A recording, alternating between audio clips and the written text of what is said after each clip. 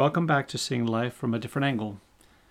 Tonight I'm going to lay out for you what I consider to be the four cornerstones to any relationship. No matter what the relationship might be, whether it is friends, whether it is loves, whether it is lovers in our lives, whether it's family, doesn't matter. Ultimately, these cornerstones, I think, apply to all people. In a lot of ways we can compare it to a house. That it is necessary for the house to have four solid cornerstones in order for the house to continue to stand. Let me explain. Let's look at each individual cornerstone and see how it applies to this idea of a house. The first cornerstone is what I refer to as the principle of individual psychology. In other words, anything or everything that another person says or does is really about them and not about us. It has an effect upon us, but it isn't truly about us. Now, the strange piece about this is that we handle that very notion in very strange and odd sort of ways. It's not our natural inclination to believe that what another person says or does is not about us.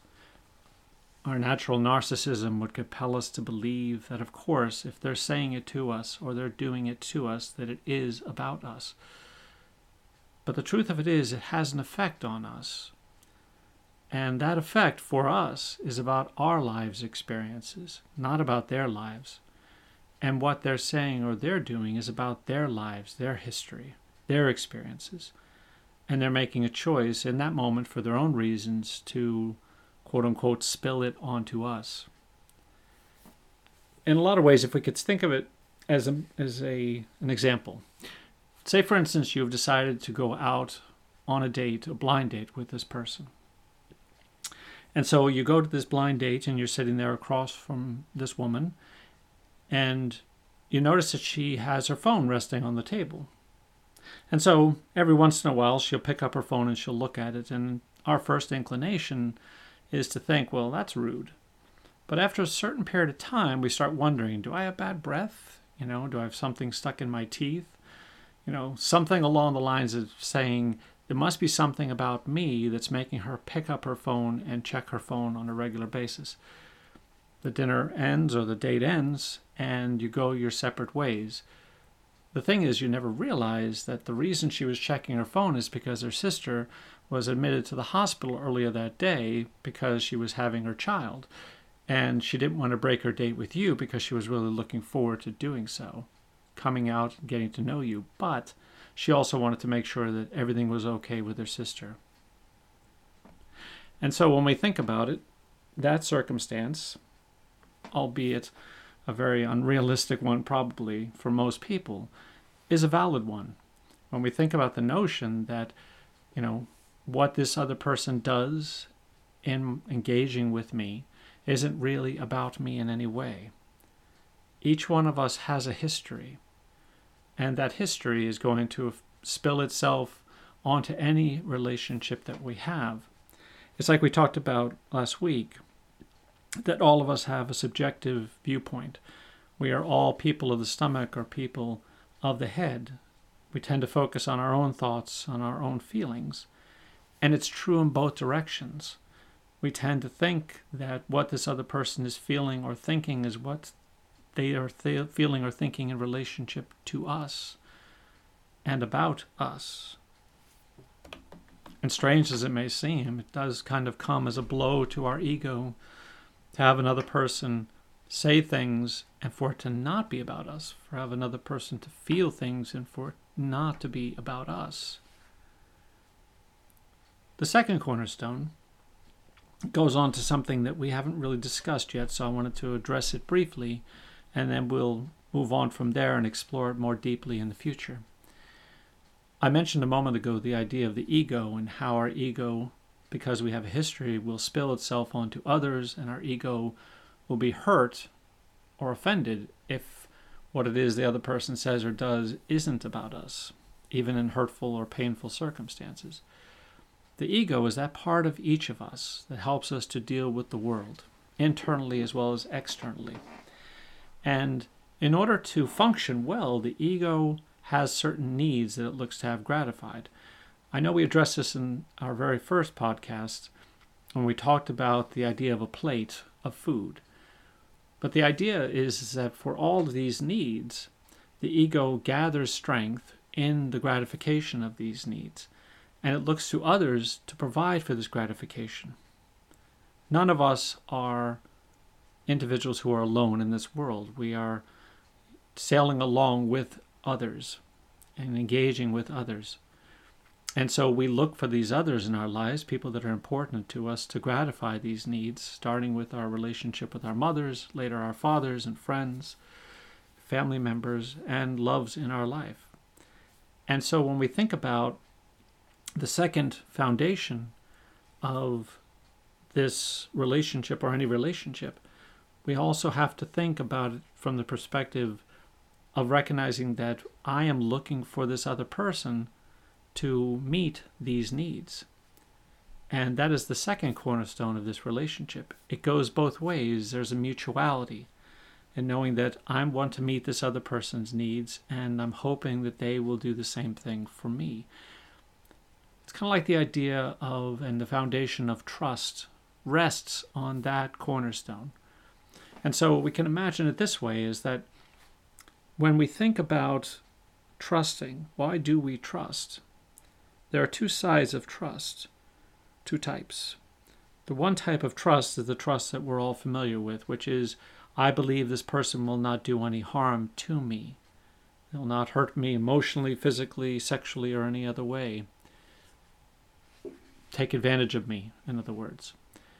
But the other side of trust, I think, which comes even before the previously mentioned side, is a side that says, here's this person who meets my needs and who seems really pleased and connected and wants to meet my needs, so much so that they wouldn't want to do harm to me. And therein lies the desire for each individual within a relationship to get this need gratification from this other person. I believe that this person wants to meet my needs, and I'm open to them meeting my needs, and it establishes a sense of trust within that relationship because this person, in meeting my needs, gets gratification for doing so. But in order to do so, we have to have the third cornerstone of a relationship, which is something I think that a lot of people really do tend to look past. The number of individuals I have worked with over these 26 years as a therapist who will talk to me about how they don't know or they don't share about their previous relationships with their current boyfriend or girlfriend. Sometimes even to the degree where their wives or their husbands have no idea who it is that they've been romantically involved with prior to the relationship that they're in now. And it's a fascinating thing to consider because this is such an important piece of history. I believe ultimately that the third cornerstone is that we must share the depth of who we are with the other person. We must tell them the stories of our lives. We must let them know what it is we've been through, where it is we've been, who it is we have loved and who it is we haven't loved, the experiences of our lives. And the reason is twofold. One is that it gives us an opportunity when we step back to cornerstone number one to realize that what somebody else says or does, because I have heard from their lips about their history, we recognize that it really truly is about this other person and it isn't about me. And even though it has an effect upon me, it isn't about me. And so it gives us the opportunity, by knowing this other person, by knowing the depth of who they are, to be able to say, okay, whatever it is that they're experiencing or whatever it is they're saying right now, whatever pain they're going through, that isn't about me. And the second is that it allows for both individuals within the relationship to understand how it is that this other person would like their ego's needs met, hopefully in healthy ways. By having knowledge of them, I am able to say, oh, I see how you want me to react to your emotional needs or to your intellectual needs or to your sexual needs or to your erotic needs. I see who it is you genuinely are. Which brings us to the fourth cornerstone. The fourth cornerstone of any relationship, I believe, is that we must accept that who the other person is cannot be altered through love or fear or any type of pressure from us that would get them or try to get them to be what it is we long for them to be. We've all heard of circumstances where an individual will say, I will love him or I will love her to the point where they will be better, they'll be happier, they'll be healthier. But the truth of it is, like I pointed out at the beginning of this podcast, is that each of us has a history. We all know that. Each of us has a history that is going to have an effect upon how I see the world, upon how I engage with it. If you think about it this way, there are any number of times within any relationship where any one of these cornerstones could be broken. For instance, if someone finds themselves lying within a relationship or finds themselves doing something that would break the trust of the other person, the second cornerstone starts to crumble. And it starts to give the individual who's been hurt doubts as well about whether or not what the other person says or does is about them. It forces them to doubt that it really isn't about them, but may indeed be about them. And so it starts to alter the relationship. It starts to affect how the two people engage with each other. And it stops being something where you can say, this does have an effect upon me, and out of love for this other person, I want to be there for them, and I hope that they will be there for me, and that we can work this through together. I had the opportunity not too long ago to pick up C.S. Lewis's book, Mere Christianity. And in the book, one of the chapters he talks about how human beings relate to each other and how we live a moral life, or how we can live a moral life. And he relates it to ships that are sailing in a convoy. And when we think about these ships that are sailing in a convoy, one of the ways that we must, if we're going to live a healthy life, a healthy moral life, relate to each other is to do what we can to not do harm to the other. But in order to make sure that we continue to live a moral life, it can't stop with just that. It also has to be us being able to recognize we cannot do harm to ourselves. And I think that that's where relationships start to fall apart, is that we become self-preserving. We start to focus on what it is we must do to protect ourselves, and we stop focusing on what it is that we have with this other person. This person who has us, has our back, who is there for us. And we end up focusing so much on preserving ourselves out of fear that we don't build and work on these cornerstones within any relationship. If we're lucky, if the relationship has been a long-standing one, no matter what pains it might produce within the relationship for the trust, for instance, to be broken, because it has been long-standing, we can shore up that cornerstone for a period of time and work towards a remedy of that, towards a correction of that cornerstone, rebuilding it as time goes on. And so if we think about it in many ways, let's go to the idea of something that is most abhorrent to many people, is the idea of an affair. An affair attacks the entire house that is resting on these four cornerstones. It becomes such a focus on what do I need to do, for instance, cornerstone number 4, what do I need to do in order to be what it is that this other person longs for me to be. Cornerstone number 3, it starts leading to doubts as to whether or not the history that you are sharing with me really has been your history. Are you really telling me the truth? Which chips away at cornerstone number 2, because now trust is gone and I don't know that you really want me to meet your needs or that you are really there for me to meet my needs. which then, of course, affects cornerstone number 1, because now I start doubting that the things you say really are truly about you and they're not really about me. I had a patient many years ago who had had an affair, and he was struggling within his relationship. He had told his wife about the experience, but in so doing, he had left her feeling like it was completely her fault. They had gone to see a counselor. The counselor had told them that indeed it must have been her fault, which is sadly a common occurrence. A common occurrence that therapists will say to their patients, or say to the spouse of the patient, yes, it must be that because, it takes two to tango, or phrases silly like that. And I say silly because it doesn't really take into account the different angle of life. It only takes into account an individual's subjective perspective, including the therapist, who thinks that it doesn't rest on the shoulders of the one person, the person who had the affair, for instance. It rests on both people's shoulders. And the damage that produces within the relationship is astronomical, because it forces both individuals into a place of deep defensiveness. Instead, it would have been better to have said, let's look at this principle of individual psychology and let's really hone in on that and ask ourselves, who is this person that you're involved with?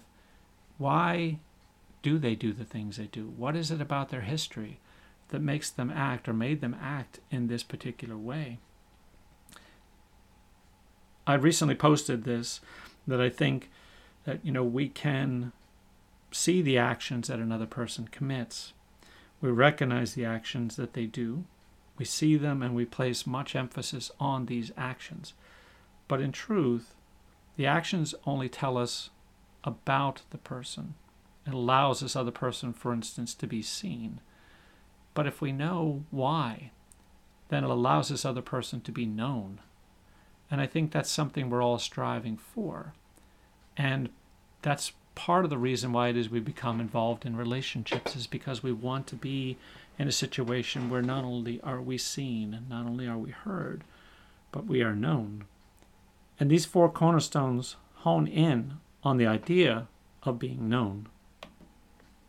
Behind it all, I think that there is one key concept that seems to be, quote-unquote, missing from these 4 cornerstones. And I think that concept is the principle of love. That I think none of us get together with another human being if we do not believe that there is someone we want to have love us, or someone who we wish to give love to. And I think that that's key, because there are so many relationships, or like we've talked about last week, that not all that we call love is love. And there are so many relationships where people believe that they love each other, but the first thing that they do when they date is to start having a sexual relationship with each other. And in doing so, they assume or think, well, this person is someone now who loves me and who cares about me and they want to know me. But like we talked about last week, is that it introduces this notion of fear as well. Because now I'm not sure that this person is really interested in me as much as they are interested in continuing to have a sexual relationship with me. And it doesn't just apply to sex, it applies to any number of needs that we have, especially when these needs become unhealthy or pathological for us. That's why the concept of love, I believe, is much more healthy and significant the closer we get to what it is that we genuinely are at the core. This is where the idea of seeing life from a different angle comes in to today's conversation, is that we have these 4 cornerstones. We recognize that most of society would have us say that we don't need to really share our history with this other person. They don't really need to know us that in depth. That comes from fear. That comes from a need to defend and protect yourself because you've been hurt otherwise. And those who would advocate that position, let's be honest, they've been hurt as well. And so they're not inclined to say to you, do what it is I don't do, or do what it is I wouldn't do. But I couldn't encourage you enough to be able to be honest within your relationship, because that depth of who you are shares with this other person who it is you truly are. They're not inclined then to challenge who it is you are and say, I need you to be somebody different that you're not. If they do, this is not a healthy relationship. This is not a place where you should be, unless both individuals are willing to work on this and try to say, I want to work towards a greater acceptance of who you are, and I need to do that by working on myself and working through the things that stop me from accepting you as you are. Like we talk about the cornerstone number 4, society would have us believe that we shouldn't try to change anybody else. And there's truth in that. But the question is, why should we not try to change them? We shouldn't try to change them because to do so doesn't take into account their views about the world, their thoughts, their feelings. We are so subjectively focused so much of the time, and that we end up losing sight of who this other person is, what they think, what they feel. That matters to us too, as much as it matters to them, or at least that it should matter that much to us. When we think about seeing life from a different angle as well, I think nothing says it more than the notion of love. When two people get together and they want to spend the rest of their lives with each other, it isn't just a union between two people. I have come to believe that really it is a union of 3. It is the man, it is the woman, and it is God. Because ultimately God himself is what love is about. Let me explain. When we are born into this world, we are innocents. We are open, as we talked about in an earlier podcast, open to love and to being loved. And that's how God made us to be. In many ways, an innocent child is as close to God as human beings will ever get. We will strive, hopefully, for many of us, hopefully for all of us, to aim ourselves toward being more Christ-like in our lives. But that's as close to God as we will ever truly be on this earth. And it is a sad thing that the pride of our parents and the pathology of our parents and the subjectivity of our parents and later of the world will alter and twist that and distort us into a place of pathology where we end up not feeling loved, not seeing ourselves as worthy of love, and fighting to get love as we may define it in any number of ways.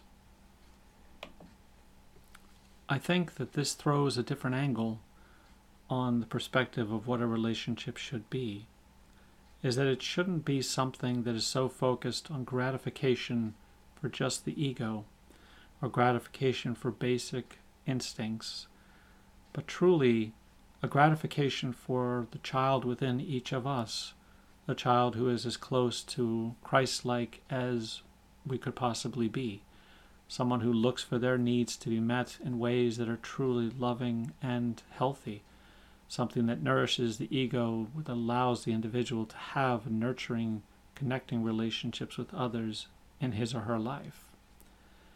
By looking at it from that angle, it does challenge our conceptions of the way the world is right now. We are so quick to get gratification as quickly as we possibly can in order to ease the tension that rises inside of us. It is torturous at times to be uncertain and to be afraid and to not know where our next meal is coming from or our next hug is going to come from or whether or not somebody even could possibly love us. But I think if we allow ourselves through time and through work to look inside and to work back toward healthier gratification, healthier need gratification, that we aim towards a greater sense of connection with other human beings. And that's where love comes into the equation. It isn't as simple as saying, I love you. You're here for me, I'm here for you, everything is good. That's where God comes into the equation, to be able to say, there is love here. And we are aiming towards the betterment and the nurturing of the other. Thank you and be well.